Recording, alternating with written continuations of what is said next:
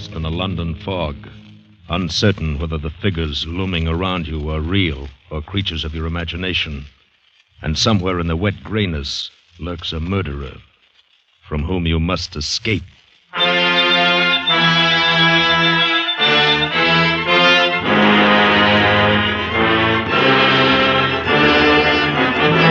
Escape, produced and directed by William N. Robeson, and carefully contrived to free you from the four walls of today for a half hour of high adventure.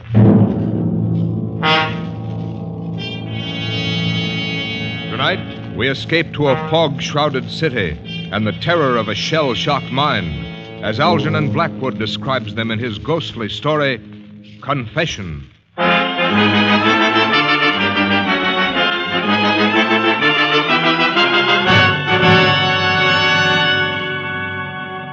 There was no doubt about it. The woman was dead. Her cheek was cold to my touch. The head of the long, sharp hat pin protruded from her breast above the heart. She was dead, murdered. And I stood there by the bed, my brain whirling crazily. I was alone in an empty house with a murdered woman. And then suddenly fear flashed across my brain and cleared it. I heard the door below open and close. Footsteps. Someone was coming across the downstairs hall, onto the stairs. Coming up here.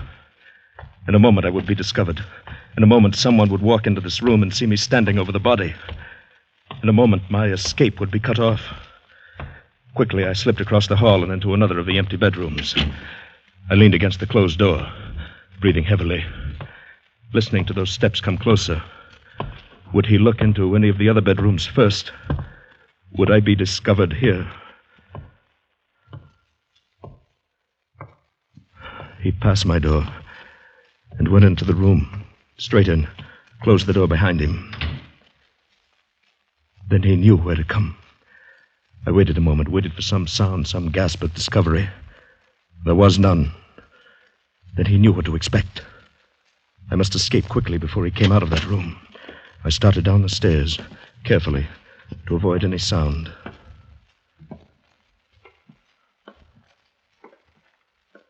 And suddenly the door of that room opened. The beam of a flashlight searched down the hall. I took the stairs 3 at a time, burst open the front door, and fled into the street, fled into the sanctuary of the fog.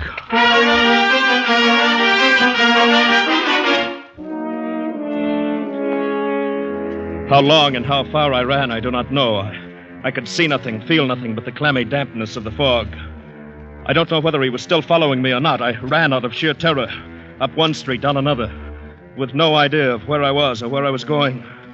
Perhaps I was running in circles. Perhaps I would run right back to the house. Well, I stopped. I leaned heavily against the wall. My hands were shaking as I raised them to my perspiring face. I held them there to steady them, ran them through my wet hair.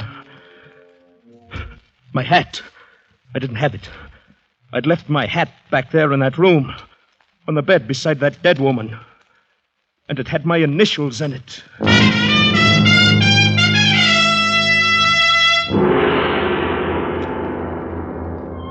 Nearby, a street lamp formed a fuzzy ball of yellow in the enveloping murk.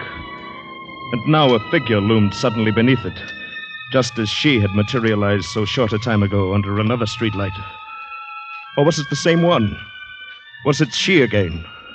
Was it he, the one who was following me? Was it real at all? Perhaps it was only a creature of my madness. My dear sir, you're ill. I... Oh, here, old fellow, let me help you. Why, you're almost ready to fall. Yes, sir. Thank you. Here, just lean on my arm. Yes. You are real, aren't you? Real? I don't understand. I say, you're very near collapse, you know. And I happen to be a doctor. Luckily, too, you're just outside my very house. Come in for a moment, won't you? Why, you're very kind. Yes, I will, if it's not too much trouble for you. None at all, my dear chap. Please do.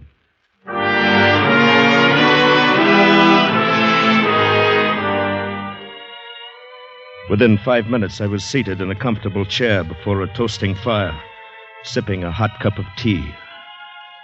I could feel my nerves relaxing. But the traces of my illness must have been clear on my face, because my host observed. Your trouble is shell shock, isn't it? Why, yes, how did you know? I've been in the service, and I'm a doctor. Oh, of course, I only meant I'm supposed to be recovered, or almost. But I got lost in the fog, felt ill suddenly. Terrified, you know. I know. You should never have been out on a night like this. If you've got far to go, you'd better let me put you up.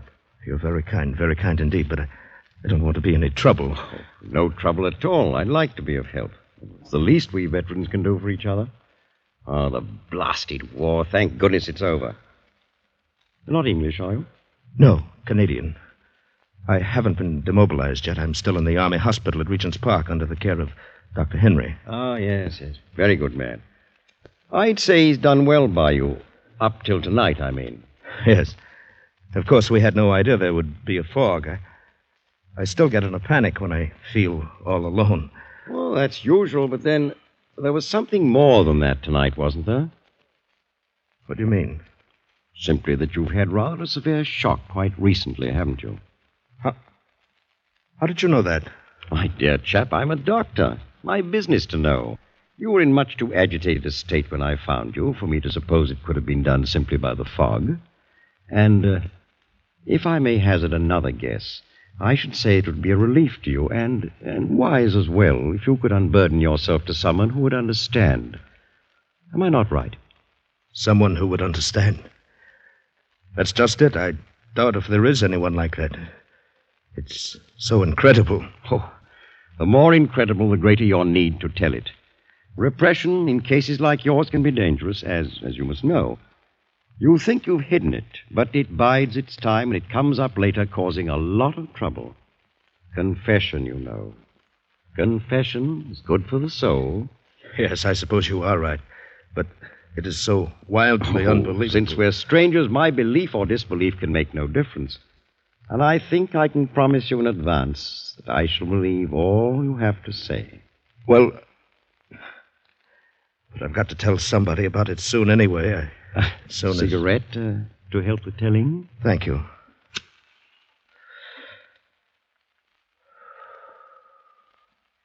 Thank you. Well, I'd better start back at the very beginning of the adventure, then. It started today at the sanitarium. I've been there for some months, and today, when Dr. Henry called to check on me, I knew... Well, young man, you're as fit as a prize heifer and twice as frisky. The diet here must agree with you. I have no complaints, Doctor, but if I'm well again, then I'd like to get back into circulation. Will you listen to him, nurse, rushing things as usual? You'd think he didn't like us here. The way he bothers us to let him go into town, I'm sure of it, Doctor. He's getting so healthy, he's bursting at the seams. There, you see? How about it, Doctor? Can't I just have a day or an evening in town? What's the great attraction in that dirty place? Some girl, no doubt? Well, yes, that is in a way. I met her in France. She's a Red Cross girl. She's invited me to stop in for tea if I'm up in London, and, well, it's just that I'd feel human again, seeing a girl having tea, a cigarette, chatting. That's all. Young man, I not only approve of your day in town, I'm prescribing it. It'll do you good. You've got to start getting used to society again anyway. And you think I can manage it alone? Why not? You get around the neighborhood by yourself well enough, don't you? There's nothing so very different about London. Certainly nothing to be afraid of. No, of course not. Call the young lady and find out the directions, where to get off the underground, what turns to take, and so on. Go in the daytime, return before dark. No danger of getting lost. Should be simple. Nothing to it. Do you good. Then this means I'm getting better. I'll be able to go home soon? There you go. Rushing things again. But yes, I think perhaps we're on the last leg. Oh, that'll be all, nurse. Yes, Dr. Henry. Now, tell me, young man, what about your friends? No, Doctor. I think they've deserted me. I don't see them anymore. No more ghosts. No more dead comrades stopping in for a chat. Good. For how long now? Oh, several weeks at least. I can hardly remember when I last saw one. Thought you saw. Yes, thought. Of course, in the dark room at night, sometimes the shadows... That's not quite the same thing. Lots of well people fancy they see the shadows move at night, especially after they've been reading some penny dreadful. Yes, I suppose so. At any rate, you can distinguish between the real people and the unreal now, and that's a big step, considering how you were a few months ago. Well, it's only when I feel completely alone, cut off, that the old panic begins a little, but not as much as before. Many people don't like to feel alone and cut off, but they can fight down that panicky feeling, nip it in the bud. So will you in time. But I must warn you, a severe shock could undo all our work.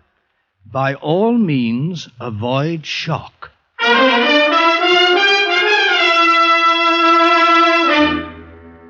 Avoid shock, he said. Very funny, isn't it? But who could have known then what would happen? How could I have suspected as I went about planning my day in town, my holiday? I called the girl, arranged our tea party. I was to be at her little house in Morley Place at 4. So he's defined the first time. With your Canadian backwoods instinct, she'll probably manage it better than any Londoner. Yes, I'm sure I will. It's near South Kensington Station, then. Exactly. You change at Piccadilly Circus. Yes. Without leaving the underground station. And come to South Ken. That's 3 streets left from there. Then 2 right, 1 more left, and right again into Morley Place. It's really not far. Oh, I'll find it, all right. Now, don't go to any great bother. Oh, you just leave that to me. This is a special occasion, you know. Till 4, then. Until 4. Yes. Thanks.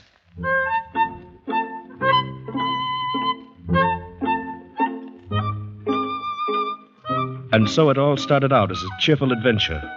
And everything went well into the city. I made my change underground at Piccadilly, took the local to South Kensington Station. And there I came up at surface again.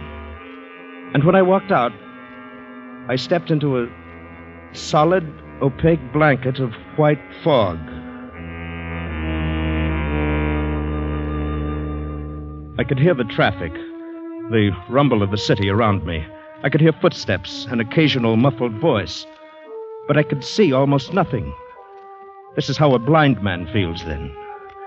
The only objects of relief from that dreadful enveloping gray wall were an occasional blur of yellow from a street lamp, or a motor car headlight, a glimmering patch from some big lighted shop window here and there, and the figures of other people passing by, dark and floating and indistinct.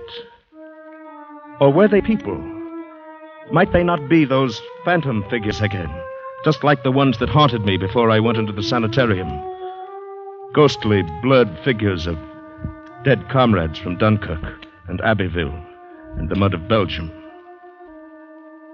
Ah, here comes another one. I can hear his cane tapping. Look closely now, make sure. There. He looked real enough, didn't he? They are real, I'm positive of it, and I'm not alone. They're all around me. But even as I told myself this, the old panic was growing inside. Here now, old fellow, you've got to get hold of yourself. Next one comes along, speak up. Speak up to him. Ask him the way to Morley Place. Ask, can you put me on the trail to Morley Place? Just like that. You'll see. Here now. Here he comes. Ask the way. Beg pardon. Can you put me on... I say, is this right for the tube station, do you know? I'm utterly lost. I want South Kensington. Why, yes, I have just come from there. Straight along, I think. Oh, thanks awfully. Oh, but I say, can you put me on the trail to Morley Place? He's gone. Well, no matter, he was real enough. He spoke up like a real person, all right. Maybe the next... Oh, I say, I beg your pardon. Oh, I'm frightfully sorry. I didn't see you and you standing still. I'm afraid I must be lost. Can you direct me to Morley Place? Oh, dear, I think you've missed your turning. You'll have to double back a street and maybe 2 and take the first turn to the right and go 1 street and then double back 2 and then left again, then you'll come to. I say, thanks. That was first right and then... She's gone. Disappeared. Like a ghost.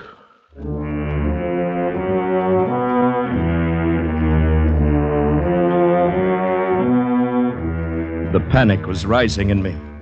They were real people, yes, but they appeared and disappeared so disconcertingly quickly. And when I turned off down the main street, there were fewer of them. I turned again and again. But I couldn't remember the directions. Suddenly, I knew I was lost. And now I was in some little backwater where passers-by were rare, where no one came, where I was alone.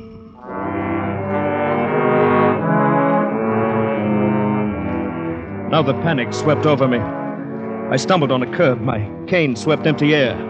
I fell to the icy pavement. I was shaking so that I couldn't rise to my feet. I crawled across the open space of the street on my hands and knees. Only when I crossed the curb and felt a warm wall could I stand up again. And then I stood there, shaken and frantic. Morley Place must be very close, the little Red Cross girl waiting with her warm fire and hot tea. But where? Where?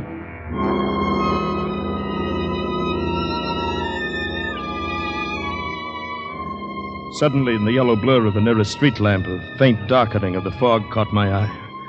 It was not a figure this time. Only the shadow of the pole, grotesquely magnified.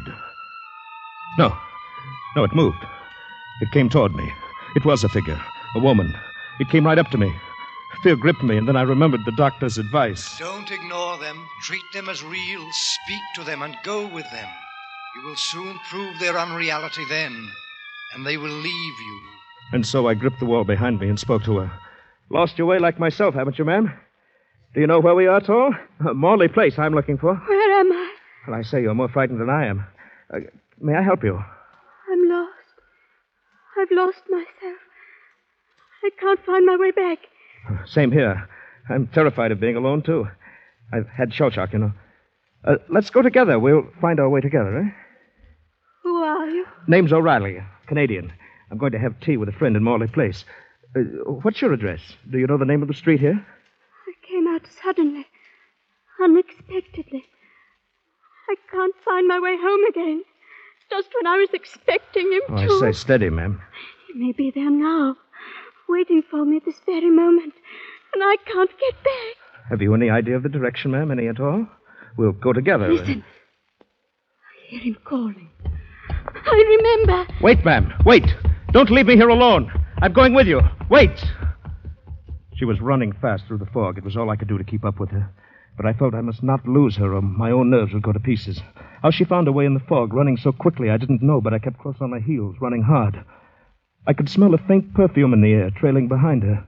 A faintly familiar odor, but not pleasant.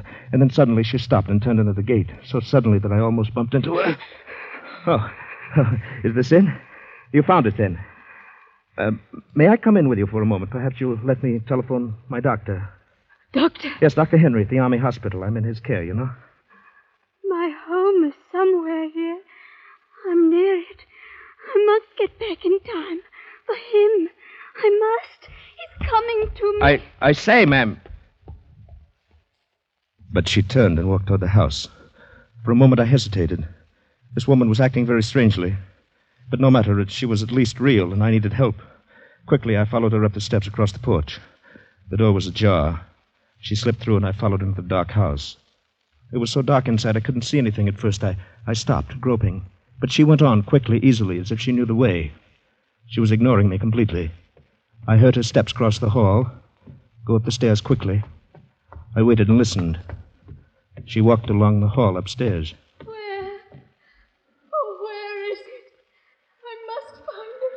And now the hair on my neck felt as if it were rising. Was she, after all, another of my figures? Was she unreal, too? Oh, at last, I've found it. I'm home again. I heard her open a door upstairs, go in and close it after her. Then there was silence, profound silence. And I was alone in a dark, unoccupied house. The white-covered furniture in the hallway loomed like ghosts. And there was no sound. I felt my panic coming back. But she was upstairs. And at least she was companionship.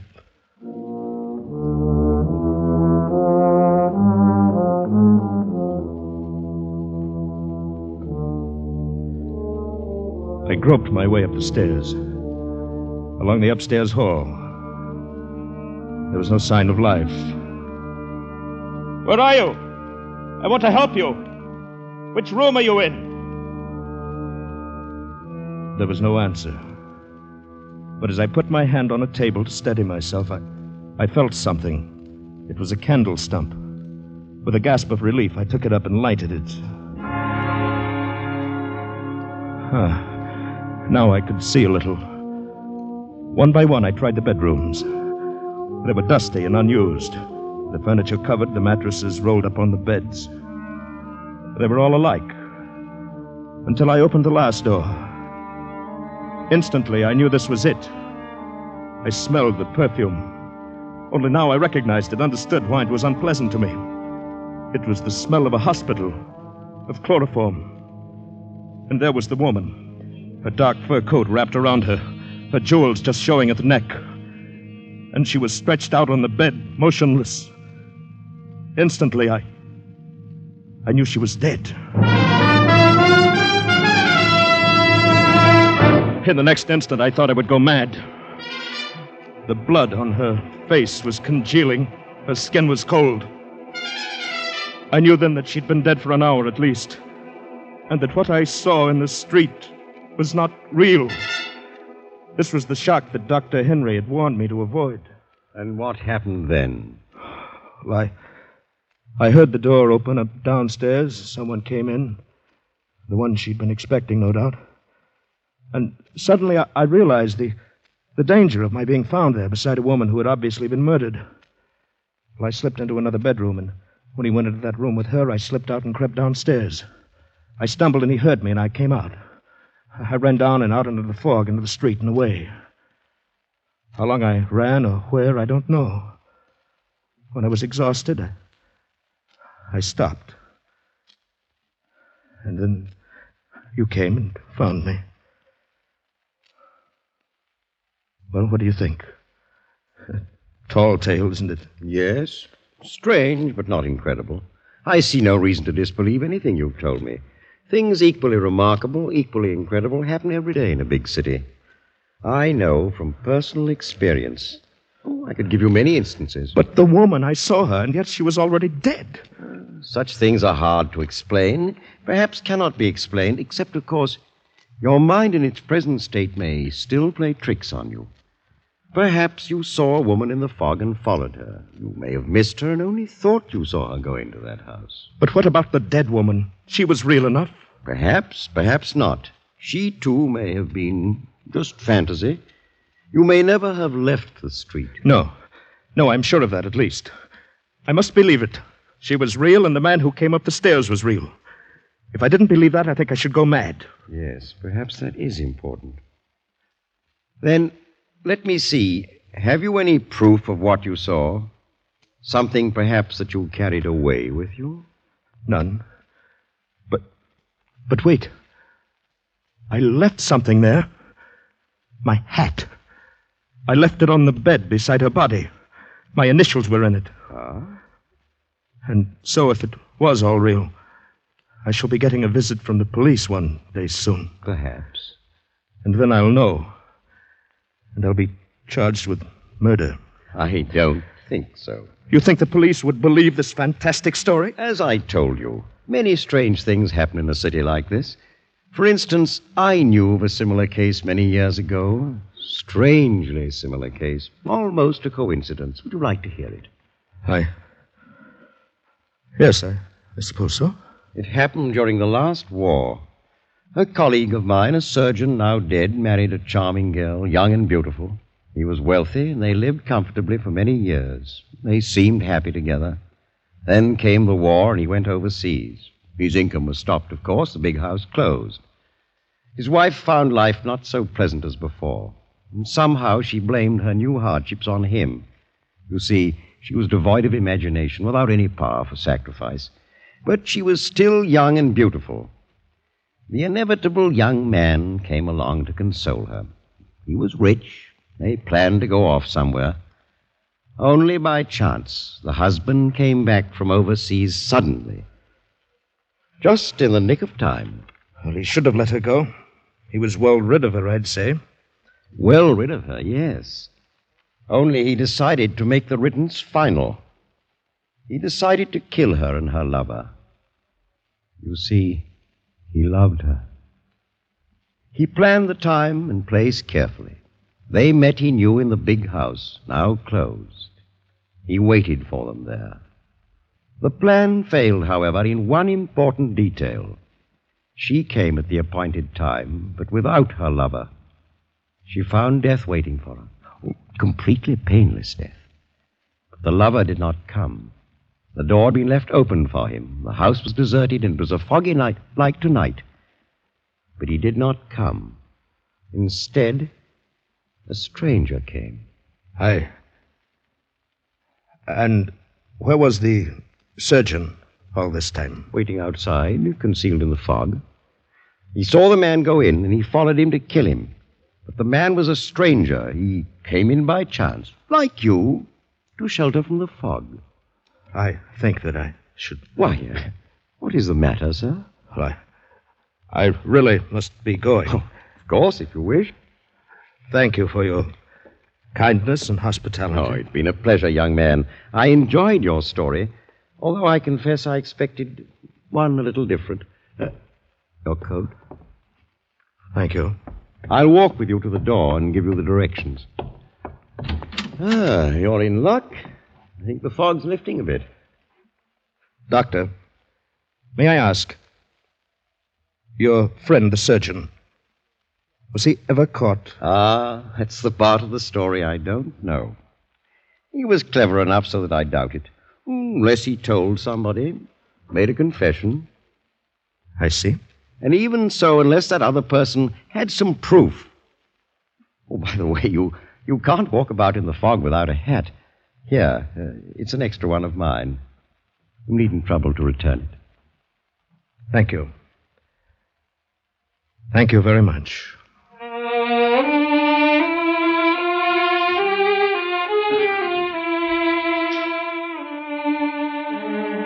I went out of his consulting room with the hat on my head. In 10 minutes, I was at the tube station. It was only there that I permitted myself to take off the hat and look at it. It was my own. The hat I had left on the bed beside the dead woman.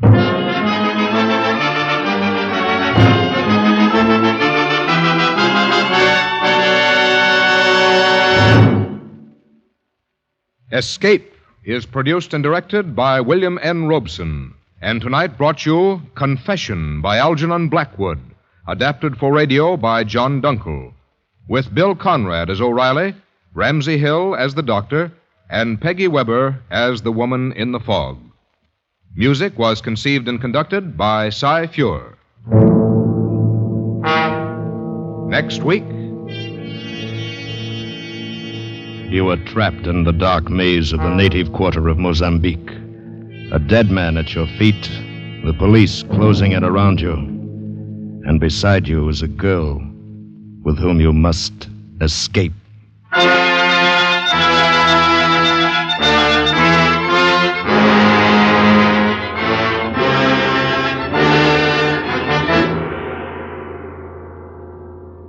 Next week, we escape with Percival Gibbons' fast-moving adventure, Second Class Passenger. Good night, then, until this same time next week, when again we offer you Escape.